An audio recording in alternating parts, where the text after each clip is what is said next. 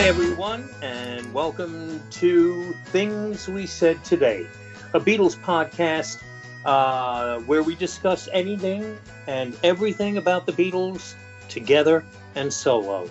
My name is Darren DeVivo, and I am one of the three hosts of Things We Said Today. I'm from WFUV Radio in New York City, located at 90.7 FM and also at 90.7 FM HD2. You can stream WFUV anywhere and listen at WFUV.org or get the WFUV app and listen there. And if you have a smart speaker, you can tell your smart speaker, or be polite and ask your smart speaker to play WFUV. I've been at WFUV since 1983, did my first show actually in February 1984, and I'm still there. And it gives me great pleasure to introduce my colleagues here on Things We Said Today.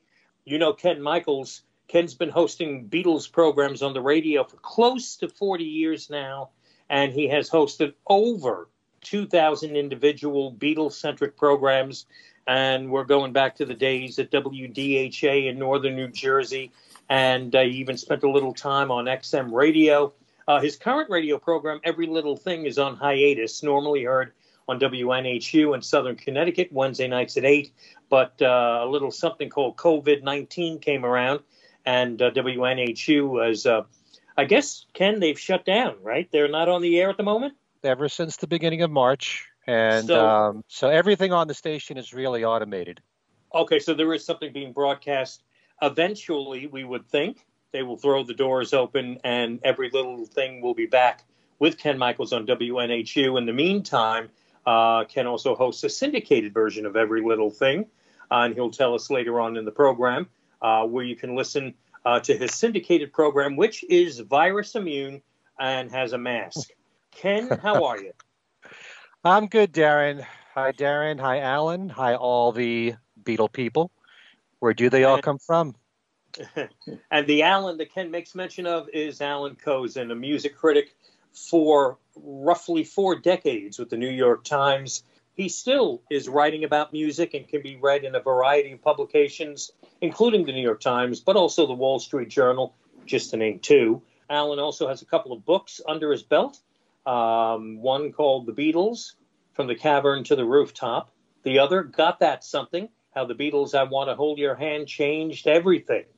And also, on a happy note, not that anything I just said was sad, a happy anniversary to Alan and his wife, Paula, who just celebrated a wedding anniversary. Alan Kozinn, our other host on Things We Said Today. How are you, Alan? Fine, Darren, and thank you very much. And hello. Happy anniversary. Yeah, thanks. How many years are we up to now? 7. Okay, and are you living in the house now yet? Yes. Oh, good. All right. Because we're past 25, and I'm still in the garage. But anyway, so it's Ken Michaels, it's Alan Kozinn, I'm Darren DeVivo. This is Things We Said Today. This is going to be a Ringo-centric show. But first, Ken Michaels has about a year's worth of news to share with us. Ken? Well, first of all, let me just say, because of a computer issue that I had on my home computer, we weren't able to do a show for a few weeks, and we came back last week, and because of time constraints, we didn't have time to have news in our last show. So basically, we've got 3 to 4 weeks worth of news here. So some of this may not be all that new to you, but I just want to cover all bases here just to make sure everybody knows and keeps up to date on everything. But as we speak, and we're doing this show on June the 30th, news just broke right before recording this about Ringo, who, as we know, is about to celebrate his 80th birthday on July the 7th. And now we know that because of the COVID-19, he can't do what he normally does and have a peace and love event where he's with the fans outside. Usually he has it at the Capitol building in Los Angeles. Instead, there's going to be a special program that will be broadcast on his YouTube channel. And this will be on his birthday, July the 7th. And they're saying the time will be 5 p.m. Pacific time, or over on the East Coast, it's 8 p.m.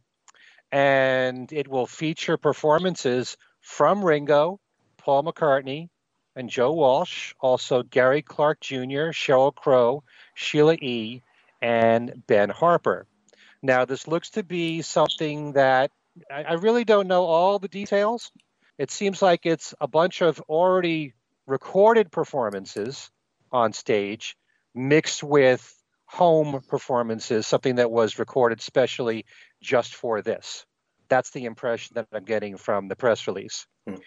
But it's going to be also to raise money for charity. There's 4 charities to benefit from this broadcast. There's Black Lives Matter Global Network, the David Lynch Foundation, Music Cares, and Water Aid. And I'll just read a little bit of the press release here. Ringo says, as everyone knows, I love gathering with fans for peace and love on my birthday, but this year I want everyone to be safe at home. So I called up a few friends and we put this big birthday show together so we could still celebrate my birthday with you all, with some great music for some great charities. I hope you will all join me. Peace and love, Ringo. This broadcast will also feature the premiere of a guest star version of Ringo's song, Give More Love, which was created to benefit Music Cares. And it features Jeff Bridges, Jackson Browne, T-Bone Burnett, Elvis Costello, Rodney Crowell, Steve Earle, Peter Frampton, Ray Wiley Hubbard, Kenny Loggins, Michael McDonald, Keb Mo, and Willie Nelson. So it says here, additionally, there will be a playlist of unique tribute performances on Ringo's YouTube channel. This will include musicians who have previously recorded Ringo songs, performances from past birthday celebrations, as well as some new versions, which artists will be posting on their socials. So it says, look for musical tributes from Ben Folds, Ben Dickey, Betty LaVette, Colin Hay, Elvis Costello, Greg Raleigh, Judy Collins, Peter Frampton, Richard Marx, Steve Earle, Steve Lukather, and many more. So I'm wondering, and this is just a guess, that maybe the Paul McCartney appearance might be when he was at Radio City celebrating Ringo's 70th birthday. They may put that into the special. I don't know for sure. Could be something Paul just submitted to Ringo, a live performance in concert on stage. That's how I'm interpreting this, but I could be wrong. I don't know. The way the press release was written, the way they were grouping people, it almost looked like Paul was going to do something with Joe Walsh, which would be unusual. At least that's how I read it. I don't know. I'm just looking for it now. No, it says the concert footage from Starr, Paul McCartney, and Joe Walsh, as well as Gary Clark Jr., Sheryl Crow, Sheila E., and Ben Harper, and more. Yeah, I guess there are 2 ways to read that, and probably the way I'm reading it is not the way it's meant to be read. But it says concert footage, where those people are applied. So I'm thinking it has to be something from Paul in concert in recent years, or maybe only because this is a birthday special, it could be from Ringo's 70th birthday. That would seeing make Paul sense. and Ringo together. Yeah. Doing birthday. So, yeah, well, we shall see. It's called Ringo's Big Birthday Show. Mm-hmm. Okay. That'll be July 7th on YouTube. You know what they should do, since, they basically are making us wait for another year for Let It Be. They should take a clip from the new version, the Peter Jackson version, something that wasn't in the original Let It Be, and screen that just as a teaser or something, since we have to wait so long. Yeah, well, as that is part of our news, the fact that the film for Get Back being postponed till next August, does that also mean that everything else is postponed? Which I believe it will be, all the audio in connection with Let It Be. I think definitely, my feeling is definitely, especially since we really didn't hear anything concrete, about the Let It Be release itself, box set and whatnot. So it makes sense to hold it, I would think also manufacturing of the box set was affected by the pandemic. If there was plans on, getting it out, say by this summer or late summer, the music industry, as everything else has been completely turned upside down. I mean, when it comes to new releases alone, there are many artists that have postponed their albums coming out for a variety of reasons, including manufacturing. And even if you've attempted to purchase some music, maybe from an artist's website or whatnot, it's taking a long time for shipping because warehouses are either closed or, So I would think that the Let It Be stuff is probably going to be 2021. Now that I've said that, they'll probably issue a press release tomorrow saying, that it'll be out this summer. But it makes sense to kind of have everything kind of together. Yeah, it should be coordinated together. Since they've already missed the anniversary, so it's not like they have to aim for that. Yeah, I like the idea of them both coming out relatively close to each other, and since it's towards the end of the year, it's ideal for Christmas time too. So that's how I see it anyway. All right, to get to other news here. Well, speaking of Ringo, he was just interviewed in Rolling Stone magazine and gave an interview 34 minutes long, talking about his Peace and Love event. He says he hasn't left his house for 11 weeks now. When asked what it's like to turn 80, Ringo said, pointing to his head, "I'm 24 in here." Then he added, "It's a difficult one. 70 was easy. 40 was the hardest. It's like that damn song, Life Begins at 40. I hope he's not referring to John's song. He said, "This one's going to be what it's going to be." And he says, "It's really like I'm still 79, but I'll be celebrating my 80th properly next year." Okay. But at the same time, he was alluding to a 1 hour special in the works without giving all the details about it. So that must be what we just talked about. All right. More news. Sometimes one picture we've never seen before can actually be a major story. And that was the case on Paul's birthday, June 18th, when a photo of George and Paul holding up acoustic guitars in the recording studio was posted by the Harrison family online. And it's been determined, at least through, I'm told, detective work from Robert Rodriguez, that it's from the January 3rd, 1970 sessions for I Me Mine. As none of us have seen this photo before, it was shared widely online. And I'm sure the two of you saw this photo. Yep. What'd you think of it? Nice photo. Well, you know what it's like? You feel like you've seen everything. Yeah. You know what it's like? You feel like you've seen everything. So anytime you see a photo before that's completely new to you, you say, what is this?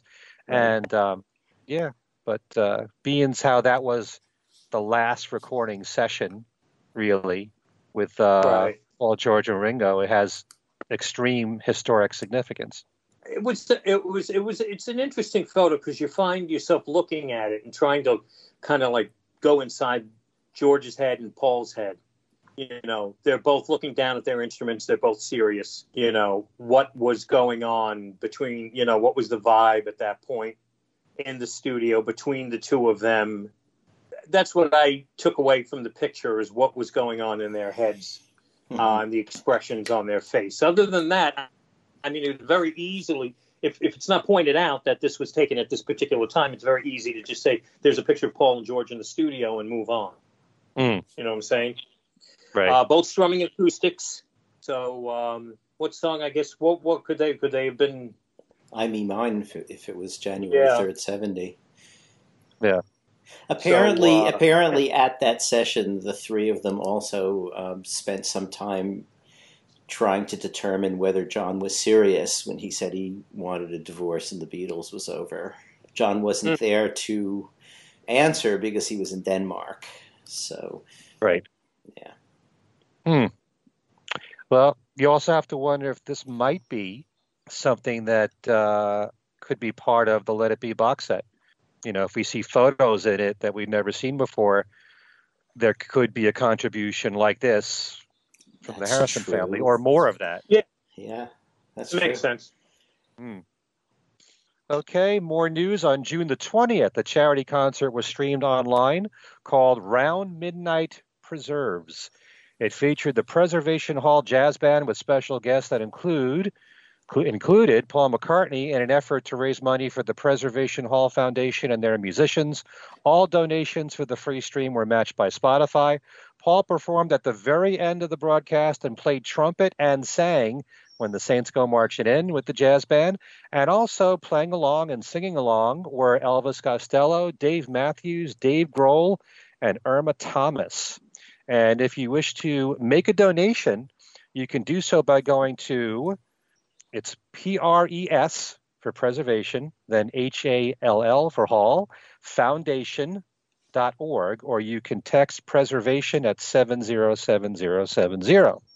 Did either of you see this performance? Sure. Yes.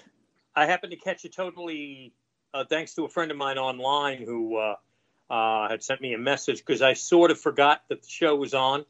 So I was actually flipped it on in time to see Paul at the end, and then I asked him, I said, is that it? He said, no, that was it. That was Paul's appearance.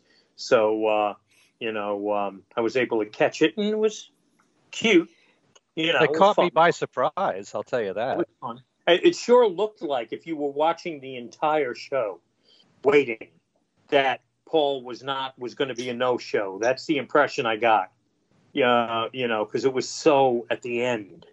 Well, he was one of the major names listed for being in the show, so I wouldn't have expected him to be a no-show. But just to watch him play the trumpet, and I would say probably not playing it all that well, but it really matched the song. But that was the charm of it.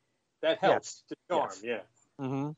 And I really liked the sound of his voice. It was like a scowling kind of a voice, which worked for the song. Yeah. That's what I've been saying every now and then when we talk about the state of his voice. And I've said, he should sort of reconfigure everything and do it like one of those old blues guys, where it's down a bit, a few keys lower, and it's in his voice. And if it's a growly sound, it doesn't matter because that's what it is, instead of trying to do it as he did it when he was 24, and right. I kind of liked it. I've kind of liked hearing him do that. I'd heard somewhere that was Louis Armstrong's trumpet. I heard that too. Possibly the vocal was supposed to capture Louis Armstrong too. That's what I thought. Yeah. When I heard it, as it was going out live, I thought he was trying to be Louis Armstrong. Yeah. Yeah, I wonder if we can verify if that's his trumpet and whether Paul owns it. I think they said that in the broadcast at the very end, that was Louis' trumpet. I didn't hear that. Okay. I know I heard it somewhere. So. Yeah. And also, the song has some Beatle connection to it since the Beatles backed up Tony Sheridan on that song. Mm-hmm. Also, there's another Paul connection to it. Which is? Well, if you remember not so long ago when the Red Rose Speedway Wildlife Live in Europe thing came out, they stuck it on as a secret bonus track at the end of African Yeah Yeah. He played it in the studio, and he played the trumpet pretty much exactly the same way. Well, at least his trumpet playing hasn't gotten worse. It's consistent. Okay, some other news items here. June 25th marked the 53rd anniversary of the Our World broadcast of the Beatles performing All I Need Is Love. To mark that occasion on the anniversary on YouTube is a new performance of the song done Zoom style with Alan Parsons, David Pack, Michael McDonald, Peter and Natalie Noon, and Justin Fox. And the song's been recorded as a fundraiser for the Council for Alcoholism and Drug Abuse, helping thousands of people in the Santa Barbara and surrounding areas. And if you'd like to make a donation to that organization, you can go to their website, which is cadasb.org. Seem to have a lot of news here about Beatles songs being used for charities. And speaking of which, Miley Cyrus performed Help on the TV broadcast called Global Goal, Unite for Our Future. And that's to benefit the Global Citizen Platform, another charity right there where a Beatles song has been covered. Okay. Ringo star drums on a new song from singer-songwriter and producer Beck Black. The song is called Who's Gonna Save Rock and Roll? And Bruce Sugar, who's Ringo's co-producer for his most recent albums, co-produced and co-wrote the song with Beck Black. And certainly to my ears, it sounds like a missing person song from the 80s. There's a new video for the song now up on YouTube, and Ringo is in the video just briefly at the beginning and the end. Okay, British singer-songwriter and entertainer Dame Vera Lynn, whose songs lifted the spirits of troops home and also abroad during World War II, has died. She's best known for the song We'll Meet Again, which you do hear at the opening of the Beatles anthology, since it was a popular song at wartime. That's what makes it newsworthy here on this show. I was wondering what the connection was. Well, I got a quote from Paul here, too. Okay. So that song, We'll Meet Again, was used there in the Beatles anthology while they're covering the births of the Beatles in Liverpool during wartime. And Paul made a statement on Twitter on Vera Lynn's passing. He says, Dame Vera Lynn was a strong and inspiring lady who has done so much for Britain. I am so sad to hear of her passing, but at the same time, so glad to have met her and experienced firsthand her warm, fun-loving personality. Her voice will sing in my heart forever. Thanks, Vera, Paul. And we should all be blessed to live as long a life as Vera Lynn. She was 103. God bless her. You know the Pink Floyd connection with Vera Lynn? I don't. You do not. Okay, The Wall, the song Vera, is about Vera Lynn on the wall, in the wall, under the wall. And in the movie, her rendition of The Little Boy That Santa Claus Forgot is playing in the background during the opening scenes of the film. That's amazing information, Darren. Yeah, well, Vera, I mean, because she was so popular during World War II in England, Roger Waters wrote Vera, and that was part of the Wall story. And you hear, again, like at the beginning of the film, if you can picture the scene where the camera's traveling down the hotel corridor, you hear Vera Lynn in the background. And it's The Little Boy That Santa Claus Forgot is the song. Okay. A Vera Lynn, Beatles, and Pink Floyd connection right there. I'm sure many of you know that the Chicago Fest for Beatle fans, due to happen at the Hyatt Regency O'Hare, August 7th through the 9th, has been canceled. However, like the recent one that we had in New York, they are planning a virtual fest for that one. And so hopefully we'll try to get involved with that and maybe do a panel. Maybe it'll be a Talk More Talk and Things We Said Today panel. Who knows? We'll have to wait and see. It was really incredible what was pulled off with that virtual fest the last time. Now, this is something that I don't have a follow-up on. Maybe, perhaps, Alan knows more.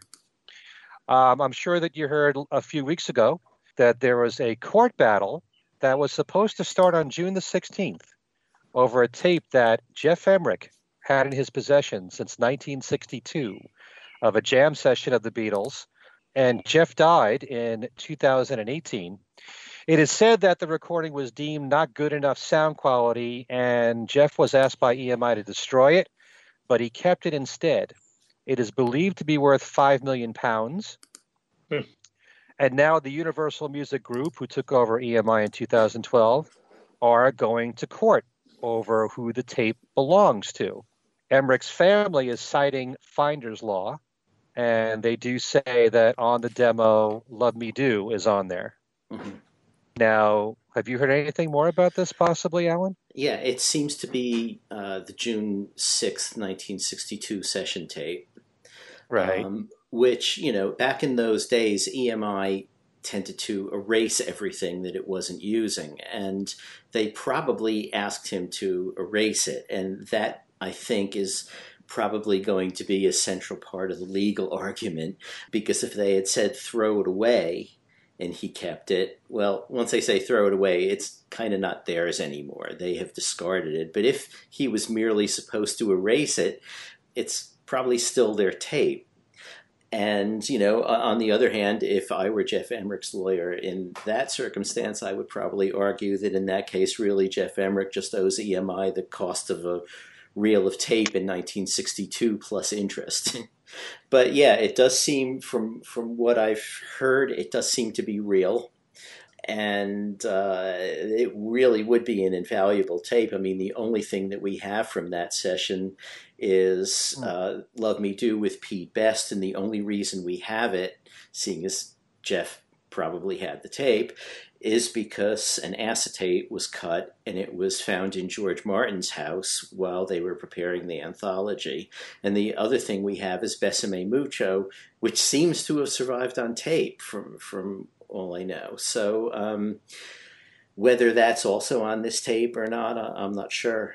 But whether it's 5 million, who knows? But yeah, it'll be really interesting to see what happens with this, because he was in a position to have taken it if he wanted it. I mean, wasn't the Beatles audition in '62 supposed to be like Jeff's first day of work, or one of his first days of work? I mean, I seem to remember reading about it in his autobiography. I don't think he mentions taking the tape home.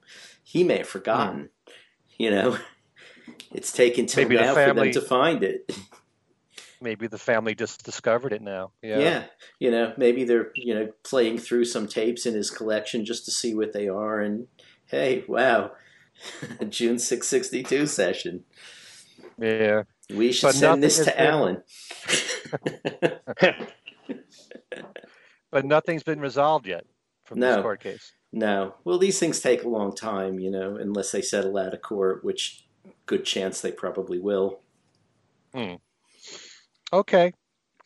Let's get to a bit more news. Julian Lennon fed us bits of information about him making new music again. On Twitter, he showed a mixing console with the words above it, "Back at it again, big time."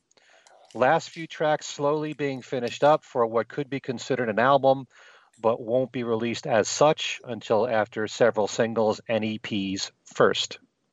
Okay, so something definitely in the works with Julian there. Let's hope we get to hear something from him soon. It's been quite a while since his last album, Everything Changes. I think that was 2012. A new book is coming out in August. It's called George Harrison on George Harrison, Interviews and Encounters, Musicians in Their Own Words. It's by Ashley Kahn, Kahn. It's right now available for pre-order on Amazon. There's a new 5-part documentary on the solo career of Paul McCartney, available online on YouTube. Looks very good. This was done by a fan. Don't know his name. But even Denny Sywell online has praised it. And I've seen the first 3 parts. I think it's pretty excellent, to tell you the truth. There's a lot of interviews with members of Wings, giving insight on what it was like to work with Paul and be part of the group. Any of you guys seen this? Not yet. No. Yeah. Oh, it's really good. I was talking about this on my other podcast show, but I especially liked hearing something being said from Joe English, who you normally, you don't hear any interviews from Joe. But just talking about the fact that during his time with Paul, the band was involved with the mixing of their music. You hear so much about it being Paul's band and everybody else is kind of like, it's his backing group and nothing more.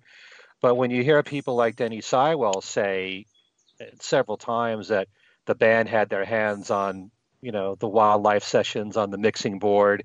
And I know Denny told me that with Red Rose Speedway, they were involved with the songs to be picked for the album and the sequencing of the songs. There's so much more to it than just being the musicians in Paul's band. There's what they added as musicians, the ideas they brought to the songs. It wasn't all just Paul's ideas. The band was a lot more involved than that. And just to hear Joe English say that confirms it, for me anyway. Wow. So I wanted to just jump back to the Ashley Kahn book that you made mention of, which I did not know he was doing. He was involved in a George Harrison book. I've interviewed Ashley Kahn on WFUV a couple of times. He's written some essential jazz books, one on Miles Davis's Kind of Blue, one on John Coltrane's A Love Supreme. He wrote a book on Impulse, the story of Impulse Records. And I think his most recent book was Carlos Santana's. Would it be considered an autobiography if it's written by Carlos Santana and Ashley Kahn? The Universal Tone is the name of it, Bringing My Story to Light. So he's an outstanding writer. So the George Harrison book is about something very cool. A lot of credentials there. Yeah. Okay. Don't forget the 1973 film, That'll Be the Day, starring Ringo with David Essex, is due out July 7th on DVD and Blu-ray. And that's from the folks at Kino Lorber. The very same company is also releasing Go-Go Mania, also known as Pop Gear. This was a 1965 British music review film, which features appearances from British invasion artists like the Beatles, Billy J. Kramer, Peter and Gordon, The Animals, Herman's Hermits, Spencer Davis Group, Matt Monro, and others. It's 70 minutes long. It includes an audio commentary from our good friend, musician, and journalist, Jeff Slate.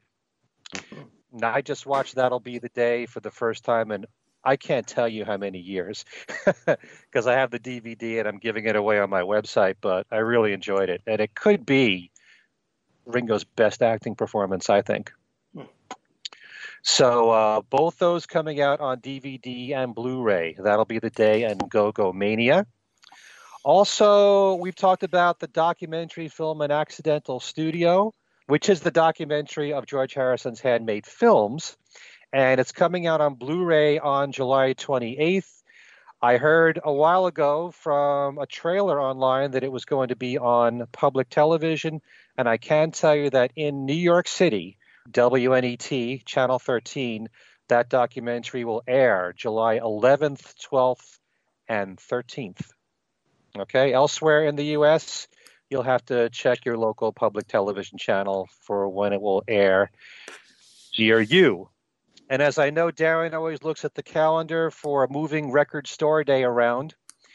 The John Lennon single, the 2020 remix for Instant Karma, and the first McCartney album, the half-speed master for that. The record store day is now August 29th for both those releases. Limited release of just 7,000 copies for both. The UK's Guitarist magazine has a special 50th anniversary Let It Be guitar special. That's just come out. By the way, Ken, speaking of Blu-rays, there is a new Blu-ray out in the UK. I don't know if it's going to come out here. I think maybe not. Of The Family Way, which Paul McCartney wrote the score for Paul McCartney and George Martin, really. And among the extras on that Blu-ray, apart from the trailer, and there's also a BBC play production on which the Family Way was based. There's also an interview with Chip Madinger, our guest on our last show. So surprised he didn't mention it. The guy is so busy. Yeah. He's got so much on his plate. How could you keep up with all this? You can't. He probably forgot. Yeah, well, I just happen to be flipping through Amazon right now, and the only thing I see on Amazon in the U.S. regarding Family Way is a Blu-ray that is out now, but it must be an old release that is not Region 2, so it won't play in the United States. And there's also, again, this must be old, a DVD, but nothing looking like a brand new release through Amazon in the U.S., though. Okay. Now, since it's been a while, as I said, since the last time we did our news segment here for the show, it's just about a month, I think. We haven't had time to even talk about Flaming Pie, which we know the archival release will be coming out on July the 31st. We can't go into too much detail about it, but needless to say, after its release, we're going to do an entire show on it and review it. But I'm sure most of you know there are many different configurations for the release, including there is a collector's edition 5 CD, 2 DVD, 4 LP version. There's a deluxe edition that has 5 CDs and 2 DVDs. There's also a 3 LP version, a 2 LP version, and 2 CD edition as well. Now, I know that in the last few weeks in particular, there have been a couple of different versions from this box set that have been released online, which you can listen to on YouTube. There was a home recording for Young Boy, and there was also a rough mix of The World Tonight, which are real treats for me anyway. Young Boy is fairly short. It's only a little bit more than 2 minutes, but you get to hear a little bit of a section in the song that Paul didn't use in the finished version. Mm-hmm. And the rough mix of The World Tonight is really fascinating. You know, it's kind of funny. You listen to the version that we've known all these years of The World Tonight, and I would never call it very produced. It's, you know, it's very simple production, not so much stripped down, but when it's like this and the focus is on the acoustic guitar, it's got such a different vibe altogether than the finished version. And I love listening to an early working version, and you could tell so much of the lyrics hadn't been finished. He's making it up as he's going along with this. Mm-hmm. But it sounds so new and fresh this way. Not that I would say the release version was overproduced in any way. I think it was a fairly simple production. But you listen to it this way, and it's almost like a different song sometimes. Mm-hmm. So have the two of you heard these other versions? Yeah. The Young Boy, and what do you think? Yeah, I think they're interesting. I mean, I'm always interested in hearing outtakes and demos, and yeah, they're nicely recorded and interesting. I don't know if I listened to, but I don't think we're talking about the same thing, or are we? The Young Boy demo that's on the EP. Mm-hmm. So yeah, I heard that. It was nice. I did not hear the second one yet. I want to get those, download those. But the Flaming Pie set's going to be an interesting one because it's such a special album and an important album in his discography. Yeah, absolutely. And like I said, we'll go more in depth on this at the time of its release. But I think a lot of people, just from knowing that there's a whole disc there of home recordings and another disc with, demos and rough mixes. And, if you devour that kind of stuff like we do, I think this will be more up your alley. But we'll talk more about that once the release comes out. So let's go back to talking about the 80th birthday boy, Ringo Starr. Darren? Man, that's really weird hearing that Ringo's going to be 80. But if you watch this interview, and again, as Ken mentioned earlier in the show, Ringo's birthday news, the YouTube concert for his 80th birthday, this Rolling Stone interview that was issued today, we all basically have skimmed press releases and haven't and watched pieces of the interview, not everything, but just watching a few seconds of Ringo, he does not look or act like he's 80 years old. No, I was just going to say that. Yeah, he's remarkable. Right now, I think I'm physically twice his age. He's just amazing. And he mentions one thing that I did when I was skimming through the interview, and I watched the whole thing later, the Rolling Stone interview video. One of his secrets is he eats a lot of broccoli. So there you have it, folks. Peace, love, and broccoli. That's the secret. All right. So with Ringo's 80th birthday coming up July 7th, we decided that we would look back at our favorite Ringo Starr solo songs. So we decided to compile a list, the three of us, of our 5 favorites. And when we get to mine, and I'll go last, I always find it hard to rank them by best to quote unquote least favorite. So I alphabetized my 5. But, and so since we're alphabetizing things, we'll start with Alan and find out what his 5 favorite Ringo Starr solo songs are. Alan? Okay. Well, first, before I get to that, since we were talking about Ringo's interview that's for Rolling Stone, which I guess you can probably find on YouTube as well, there's another thing that went up on YouTube just within the last few days, which is an interview with David Spinoza. Oh, David Spinoza is sort of like a super session guitarist in New York, and he played on the first couple of weeks of sessions for Ram. In the interview, he kind of makes it sound like he plays on the whole album, which kind of isn't what happened.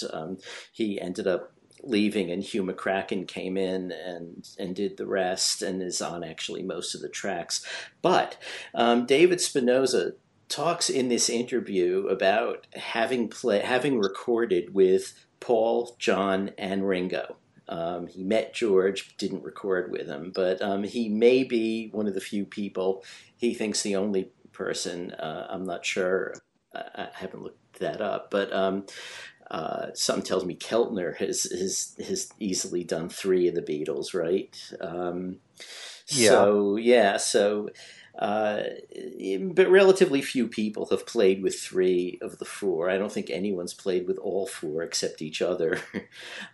no, that's not true. That's No? not true. Who has? No, I only know of 2, Mhm. and that would be Eric Clapton Oh, right. and Nicky Hopkins. Oh, yeah. Okay. But Nicky but- Hopkins doesn't. Nicky Hopkins doesn't count. Nicky Hopkins played with everybody. Right. He's on every recording ever made. It seems. Yeah. But Spinoza said something interesting about Ringo, which is like he really enjoyed working with him, and he said he would say things in the studio like, you guys, you American studio musicians play with too many notes, come on, go for the melody and keep it simple. And then he said, but just like in the Beatles, no one listens to me. So my 5 songs, as I often do. I mean, when I'm supposed to pick my favorite among Beatles things, I mean, it's impossible to do. And even the Ringo solo catalog, there are way more than 5 that I would choose. And if I were really going to go for my favorites, they probably would be predictable things like Photograph and Don't Come Easy and stuff like that. So I'm going to skip those and do my 5 favorite slightly deeper tracks, the first of which is 6 O'Clock from the Ringo album. Paul McCartney song. It's a beautiful song. He does it well. It's a good recording. And I think on the last version of Ringo that came out, there was also an extended version of it as a bonus track. But it also seemed, I kind of like the short one better, actually. It seemed more things, there were some things I missed in the longer one. So 6 O'Clock, I think that's a good choice if I say so myself. Rack My Brain, that is not such a deep track, but from Stop and Smell the Roses. I actually like a lot of Stop and Smell the Roses. I think I might be one of the 6 people on the planet who bought it. It probably 2 more are also in this conversation. But it's kind of it's a good track. It's energetic. It's for me, it's hard to separate it from the video. I thought the video was kind of amusing with Frankenstein and other stuff going on. Hard Times from Bad Boy. Wow. Yeah. Very nice. Yeah, I think all of Bad Boy also gets overlooked, and there are a couple of nice things on that, well, more than a couple of good things on that record, but Hard Times may be the best for me. Then skipping to Old Wave, another one owned by only 6 people, produced by Joe Walsh, and the opening track, In My Car, written by Joe Walsh, Kim Goody, Mo Foster, and Ringo. Kind of I find it kind of catchy, and it's, again, energetic. I seem to go for his energetic ones. Well, except for my last choice. The last choice is the remake of Don't Pass Me By on Give More Love. I'm not saying that I like it necessarily better than the Beatle one, but I think it's, he's taken such a different approach to it. And it was a toss-up between that and Photograph, which, is a similar kind of arrangement. They're both very heavy on slide guitar, and I think it's very well played on both those songs. And it has sort of a light, laid back character. And it just sounds, it's to me a really good alternative to the Beatle one. Very cool. Yeah. Good Yeah. list. Thank you. Can I just say, first of all, thank you for saying what you said about Bad Boy, because that's an album that I really have grown to love more and more through the years. Mhm. And just recently, having done a show on the Talk More Talk podcast, we did a special on the Agner Rats TV special. And at the very end, you've got the band that was on the Bad Boy album Right. doing Heart on My Sleeve and Hard Times. And they're both great performances, and they work really well as live songs, to the point where I wish, Ringo would do those songs live. Yeah. I love every song except his cover of Where Did Our Love Go? But everything else on there, they're really good songs. A pretty solid album overall. Yeah, I forgot about Heart on My Sleeve. I might have picked that instead of one of them. I'm not sure. I really like that song too. The Agner Rats, it was really kind of interesting because I don't know if you've seen a lot of outtakes from it. A lot of it's online. Yeah. It's on YouTube. Yeah. And it's, it's kind of a shame in a way that it's out there because, he did end up going to rehab, cleaning up, and he's been like sober since 89 at least. And the outtakes, he's totally crocked. And yet they managed to put together, I kind of like that show, the Agner Rat show. And I think, whatever else was going on in the outtakes, I think they got a good performance from him and Carrie Fisher and Art Carney. And, I kind of enjoyed that show, and musically as well. I kind of thought the performances were good. Also, not to mention George Harrison turning up in it too. So, yeah. Yeah, it was what I called fluff, but it was good fluff. It was good fluff, yeah. Yeah, there's some really good scenes in there, and I think Ringo's acting, was pretty good. Well, he's playing himself. Yeah. It can't be too difficult to play yourself. But to play the nerdy character of Agner Rats and all that, and it's nice to have Art Carney in there. Someone, there's a lot of people there, and this was Carrie Fisher too, right at the height of Star Wars fame. And to have John Ritter as well, who was a major Beatles fan. There's a lot of treats there in that special, but I loved most of all seeing the live performance with that band at the end. I kind of wish he kept that band and toured with it. Dr. John was in there. Keith Allison, actually Dee Murray was in the band too, from Elton John's band. So, yeah, there's some really cool moments in it. I just kind of wish that they hadn't wasted, like Angie Dickinson was in there for like 10 seconds. She's whisking Ringo away to take him to the police because she had policewoman there. So they used that character in a way, that people identify with policewoman. But, for a 1 hour special, there were a lot of treats. And they really mixed in a lot of his solo music with Beatles songs too, very well. Yeah, it's funny the things that you remember. If I'm not mistaken, Ringo also made an appearance on the Phil Donahue show around that time. Yep. Bad Boy and the special, if I'm remembering correctly, and Mike Douglas too, who's in the special. I also recently came across the page out of the TV guide for that week. I tore out and threw in with some just magazines and stuff from the 70s that I had in my desk when that came out. So that was fun to find that. It's a charming show. I always liked that show, which I think is just called Ringo, if you're looking for an official title. But I think that's right.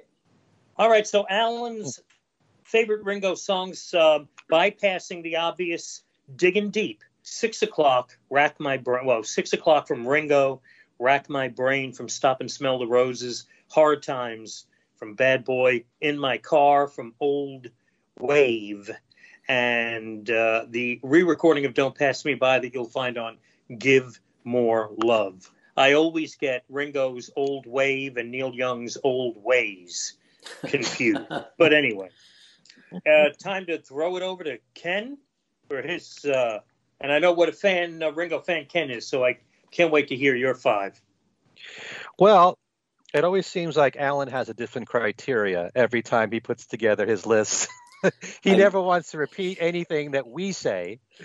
But with me, I had to just list it really by my favorites. And I'm also going to have to throw in maybe a little bit later on just 2 other honorable mentions. I wanted to put in, if it happened to be a classic song or, what you might think of as obvious, if it happens to be my favorite, it's in there.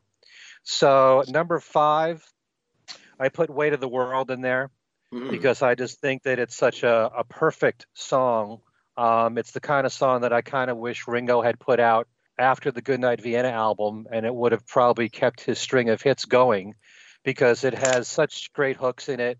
It really has like a 12-string guitar, 60s Beatles, Birds feel to it, and it really works for Ringo's voice. The whole Time Takes Time album, I think, is, I rate it my second favorite of all of Ringo's albums. And I just think that as a single, it works so well, and really is a shame that once the hits dried up, it didn't matter how good his music was. The singles weren't going to do well, and neither did the albums, for that matter. With Time Takes Time, I often wonder what would have happened if an album had come out on a major label in 92. Private Music was, at that time, if there's such a thing, a big indie label. But they were an indie label, and as we found out, a label that was not going to be around much longer, because I think by the mid-90s it went under. But Weight of the World should have been a charting single, and it probably would have been if it came out in the 70s.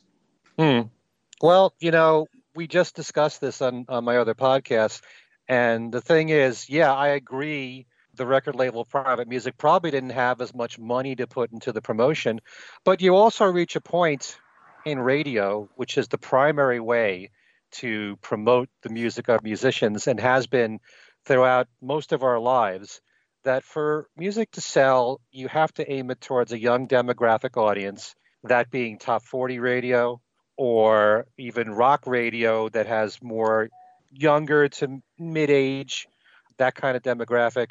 But as artists get older, their airplay diminishes on radio stations that cater to younger people. And it just doesn't matter how good the music is. And this applies to all veteran artists. Unless you find some other radio format, like Elton John is probably the most successful at continuing success with adult contemporary charts. He continued to have a lot of success in the 80s and 90s especially. And Rod Stewart had some, Eric Clapton had some. But, in the case of most veteran artists, the airplay diminishes no matter how good the music is. So if people don't get to hear it, even if your music's played on MTV and VH1, if radio doesn't play it, it's not going to sell that well. So that's a shame, because we've talked about this with, so much of the solo music. Ringo's albums from Time Takes Time on have all been really strong, especially the Mark Hudson ones for me. But it doesn't matter how good it is, because if radio's not going to play you based on your age, and they're not going to target you towards a younger fan base who buys most of the newer releases, then your record's not going to do that well. So that's what I really put it down to, more so even than the record label. That makes sense. Okay. Yeah. So my 4th song is a personal favorite of mine that I've played a lot on the air, Gave It All Up, which is from the Ringo the Fourth album. Ringo the Fourth is an album I think it's really important in Ringo's career because he really became more and more involved as a songwriter, co-writing 6 of the 10 songs with Vinnie Poncia. This is a really sad song from Ringo, and it works very well for him. It has a very nice melody involved, and I just think it's a very touching song to listen to. It's the kind of song you can sing or think about if you're going to a bar and you're drowning your sorrows. I love that song. I love it to death. I think it's one of the best songs he's written, and it just happens to be on an album that gets criticized quite a lot as being one of the weakest of solo Beatle albums. But I think it deserves a lot more credit. Gave it all up. My number 3 choice is one that I had to put in there. It don't come easy. It is a classic. The fact of the matter is that radio stations, rock stations, even classic hits or oldie stations still play this song. Mm-hmm. It's still in demand out there. It is a great song from start to finish. The combination of Ringo writing the song with some help from George Harrison, the production behind it from George's guitar work, everything about it suited Ringo so well. And it's simply a great song. It deserves to be a classic. My second favorite song happens to be one that Alan chose, and that's 6 O'Clock. Mm-hmm. And that's another perfect song right there, written by Paul. Everything about it is wonderful. The melody is wonderful, really suits Ringo's vocals. The whole arrangement, I do love the keyboard sound and the solo in the middle of it. And, the harmonies, everything that was put into that song. It was, it's one thing to write a really good song, but the other Beatles knew how to write for Ringo very well. And this is the best example of that, pretty much. And my number 1 choice has to be Photograph. It is a classic. It deserves to be one. George and Ringo wrote it together. It's not just a great song and a great sentiment in the song, but the whole production behind it was so good. And I only realized many years later, because I always thought it had a Phil Spector sound to it, but Jack Nitsch was involved with the engineering of the song, and he was someone who worked under Phil Spector. So maybe there was an influence there. But the whole arrangement behind Photograph is wonderful. I love the way the flutes come in, and his voice is mixed just great with all the backing vocals. Richard Perry did a tremendous job working with Ringo on the Ringo album and Goodnight Vienna. I never understood, I never heard an answer from Ringo or him discussing why he chose not to continue with Richard Perry. Maybe it had something to do with leaving Capitol. I have no idea. But I would certainly welcome Richard Perry working with Ringo again, because I think he did a fantastic job on those 2 albums. Mm-hmm. So those would be my 5. All right. So Ken goes with, in reverse order. At number 5, Weight of the World from Time Takes Time. Gave It All Up from Ringo the Fourth is number 4. Clever, Ken. At number 3, It Don't Come Easy. 2, 6 O'Clock, which Alan also picked. 6 O'Clock from Ringo. And Photograph, also from Ringo, at number 1. So we've had only one, right? We've had only one duplicate. And we're going to have we're going to have 2 more when I do my list, which is going to happen right now. And like I said before, mine's alphabetized. So we'll start off with Back Off Boogaloo, 1972 single, released just days before my 7th birthday in 1972. Back Off Boogaloo was Ringo's second hit here in this country, his 3rd single overall. And I just think that's quintessential Ringo, that song. And he does as well because he's covered it himself a few times over the years. How many other versions of it there are? 2 or 3 more? I think 2, right, Ken? There's the one on Stop and Smell the Roses, which is like a medley of Beatles songs, titles and everything wrapped around the song Back Off Boogaloo. And then there's the other version that was a bonus track on Give More Love. Right, okay, so 2 more. Yeah, so Back Off Boogaloo is in my top 5. Next up, we go to the Time Takes Time album from 1992. I was so excited when this album came out because it was so good. And it felt like it was a lifetime since Ringo had new music out. I picked Don't Go Where the Road Don't Go, which is a great song live. I wish Ringo would still perform it today with the All-Star Band. It was one that he did perform back in the day, but that's another quintessential Ringo song as far as I'm concerned. Don't Go Where the Road Don't Go from Time Takes Time. Then we're going to go with a song that Ken picked, It Don't Come Easy, Ringo's first solo hit and his second single in the U.S. and it was released a little over a month after my 6th birthday in 1971. And it just really worked out this way. I don't think there was any, and it was a coincidence that by that time, by 71, I owned one solo single from each of the Beatles, the oldest song being My Sweet Lord. Whether or not I got it, probably didn't get it until 71. And also had Power to the People, Uncle Albert, Admiral Halsey, and It Don't Come Easy. So that's my third song. Number 4, we jumped to 1998 to Vertical Man for King of Broken Hearts. I really like King of Broken Hearts. Terrific song that could be covered by a variety of different artists. And wrapping things up at number 5, let me see if I'm right here. Yeah, Ringo had a hand at writing the other 4. This one's, I guess, would be a cover, even though it was written for Ringo by Elton John and Bernie Taupin. Snookeroo from Goodnight Vienna in 1974. Another one that I would love to have heard Ringo perform live way more than he has. He's never done it live.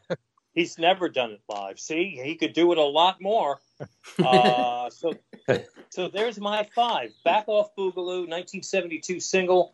Don't Go Where the Road Don't Go from Time Takes Time in 92, excuse me. Then we have It Don't Come Easy from 71, King of Broken Hearts from 1998's Vertical Man, and Snookeroo from Goodnight Vienna, 1974, written by Elton John and Bernie Taupin.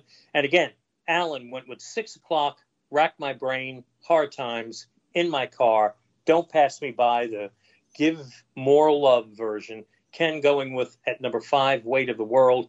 Number 4, Gave It All Up. Number 3, It Don't Come Easy. 2, 6 o'clock. And 1, Photograph. Can I throw in a couple of honorable mentions? Yes. Okay. In a Heartbeat, which is a song from Time Takes Time. Right. It really, I mean, you talk about a song with perfect hooks, certainly has a 60s feel, and I always kind of felt like it sounds a bit like Don't Worry Baby from the Beach Boys. And Diane Warren, who was one of the leading female songwriters of that time, wrote so many hit records at that moment. She wrote that song, and I think it really suited Ringo's vocals. Love the whole arrangement of it. There's so many songs that Ringo's done from Time Takes Time on where I've said to myself, God, if this had been released in the 70s, it would have been a hit. And A Heartbeat is another one of those songs, just like Weight of the World. And if you love, there's certain songs on Time Takes Time that have a 60s feel to them, like Weight of the World and A Heartbeat.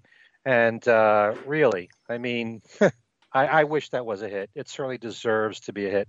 And one song that was mentioned before is Heart on My Sleeve from the Bad Boy album. Was written by the team of Gallagher and Lyle, and it's just another song where I feel it was very suitable for Ringo.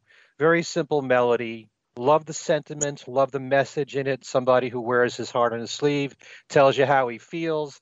You tend to get burned, you tend to get bruised, but it's my life, whatever I choose. I just think that was a song that was really most suitable for him. And it's another song that I wish had been a hit. And and like we talked about, the Agner Rat special, he did that one live. Sure wish he would do that one live. As you know, Snookeroo, since you mentioned it, that's way up high on the top of my list for songs I wish Ringo would do live, because I really think it would work very well live as a live performance. Yeah, has a lot of energy behind it. So he always has great keyboard players in his band. So if you don't have Elton, have Greg Raleigh on the piano, whatever. Right, but it's Snookeroo is definitely one that should be up there on the list. Yeah, Photograph and the title track to Choose Love were kind of like bubbling under my top 5. And at one point I had Photograph in there, but I really wanted to make sure I picked some more recent things in there. So King of Broken Hearts and Don't Go Where the Road Don't Go kind of bumped it. I'd say Photograph would be 6 on my list. Choose Love perhaps 7. And Alan, do you have any other kind of auxiliary picks? A lot of them, some of the ones that you guys had picked came close to being on my list, and things like, you know what, I kind of like Runaways. That was kind of an interesting tune just because he was trying to take on a social issue.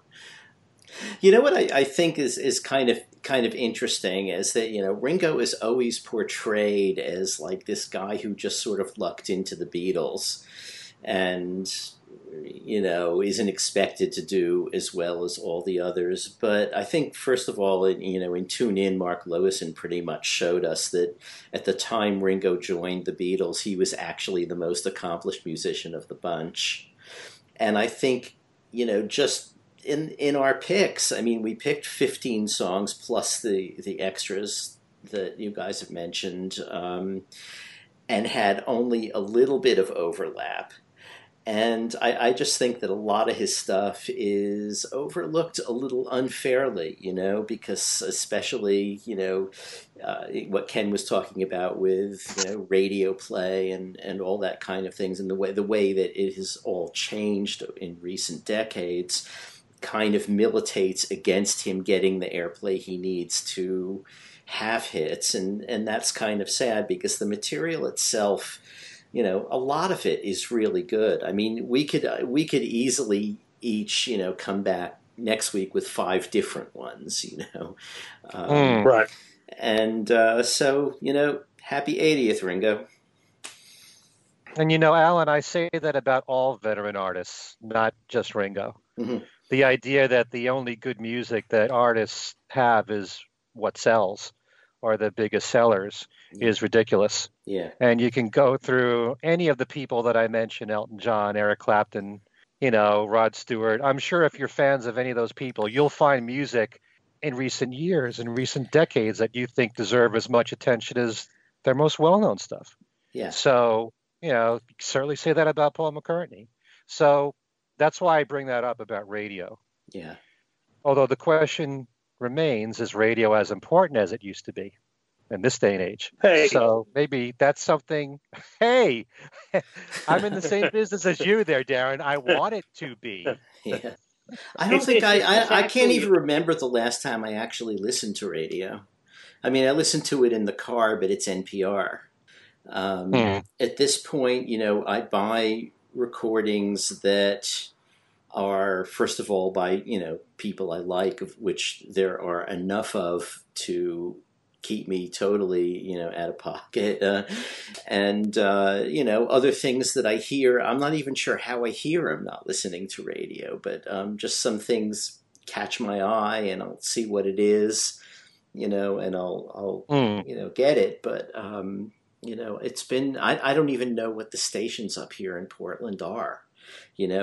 I listened to each of them for a few minutes so that I can figure out which ones I want to have on the buttons in my car radio.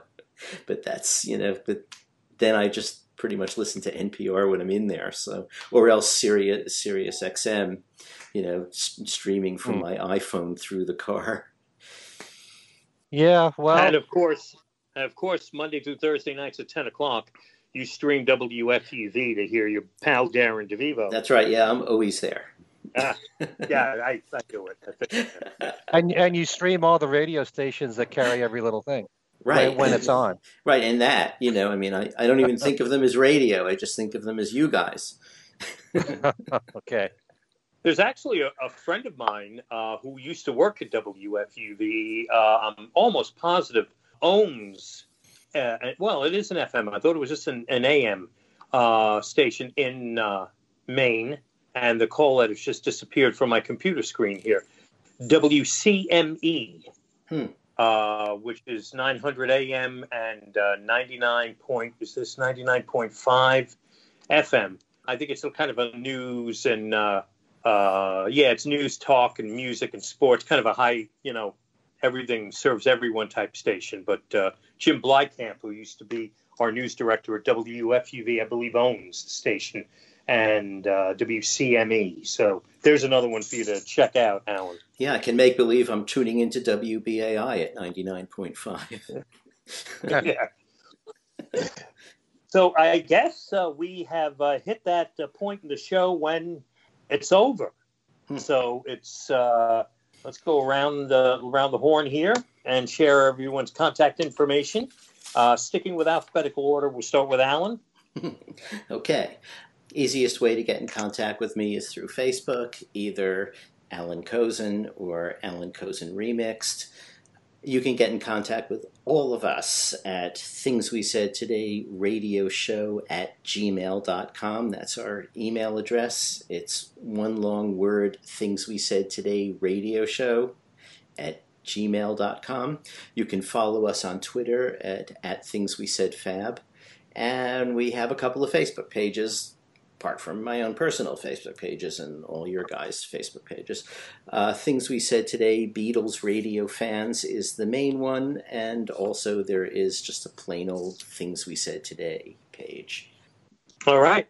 We'll skip the alphabetical order and throw it over to you, Ken. That's because we're saving the best for last. Okay, a few things I have to mention here. I'm appearing on several podcast shows. In part discussing my radio career, my 2000 show milestone, and other themes connected with the Beatles. I'm on a show called Fans on the Run with Ethan Alexanian.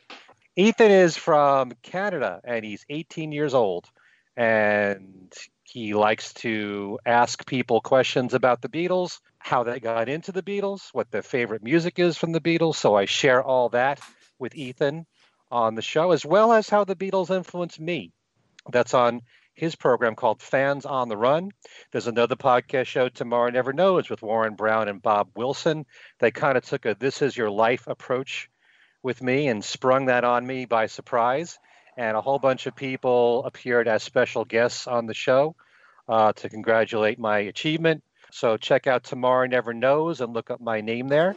And also, I'm on a podcast show from Plastic EP. This is a wild and wacky Australian guy. He goes by that name, Plastic EP. Interviews a lot of people. He's all over YouTube. He's got his own page there. He's all over Facebook. And we spent a half an hour talking about my career there. Asked me all kinds of questions about the Beatles. Why Leave My Kitten Alone wasn't released when it should have been. You know, that kind of stuff. It's that's on his page. Again, Plastic EP. All these podcasts are on YouTube. Fans on the Run, Tomorrow Never Knows, and Plastic EP. I will be on Sam Wiles' Paul McCartney solo show, podcast show called Paul or Nothing, discussing flowers in the dirt. My syndicated Beatles show called Every Little Thing. There's a new show premiering this week. And the last segment, I include songs that Ringo has covered throughout his entire career. I had to have something ready for Ringo's 80th birthday. So if you want to hear all the radio stations, if you want to see all the radio stations that run Every Little Thing, there is a page on my website, kenmichaelsradio.com. It lists all the radio stations, the broadcast times, with links to their website so you can stream them. Also, if they're heard on other platforms like TuneIn or Alexa. Okay, so that's on my website. Speaking of my website, you know that every single week I have Beatles trivia on there. Brand new prizes to give away, as I mentioned before, the brand new DVD or Blu-rays for both That'll Be the Day, the movie with David Essex and Ringo Starr from 1973, and Go Go Mania, that 1965 all-British Invasion performance concert review. That's on the website. I'm also giving away Lania Stagg's book, Recipe Records, a culinary tribute to the Beatles. There was a recent interview I did with Chip Madinger and Mark Easter. Chip was on our show last time. If you want to hear more of that, that's on my interviews page 4 page. And I do believe that covers everything. You sure? I think so. I hope so. And as for me, first of all, if you want to catch me on the radio, WFUV, if you're in the New York City tri-state area, 90.7 FM. Also 90.7 FM HD2, if there are any other HD heads still out there. Other than that, you could stream at WFUV.org or listen on the WFUV app. I can be heard Monday through Thursday nights starting at 10 till midnight, which is kind of the result of the pandemic. The logistics, we're all broadcasting from home at WFUV now, and probably will be for some time. And just the technical logistics of things also known as Darren, has no idea what the technical end of things is. He just does what he's told. My show has been trimmed to 2 hours, till 10 p.m. to midnight. Normally would go to 2 a.m. Monday through Thursday nights. But also as a result of the pandemic, I can be heard Saturday afternoons from 1 to 4 on WFUV. Email me at Darren DeVivo at WFUV.org. And I have 2 Facebook pages, Darren DeVivo, and what started out as my radio page and is now, I guess, like the flip side, the B side, Darren DeVivo, WFUV DJ, Beatles podcaster, writer. So those are the 2 Facebook pages. Join both of them, and we'll cover all bases. And that's it for Things We Said Today, our Happy Birthday to Ringo edition. Happy 80th birthday, Ringo. For Alan Kozin, for Ken Michaels, I'm Darren DeVivo. Thanks so much for listening, and we will see you next time. Peace and love.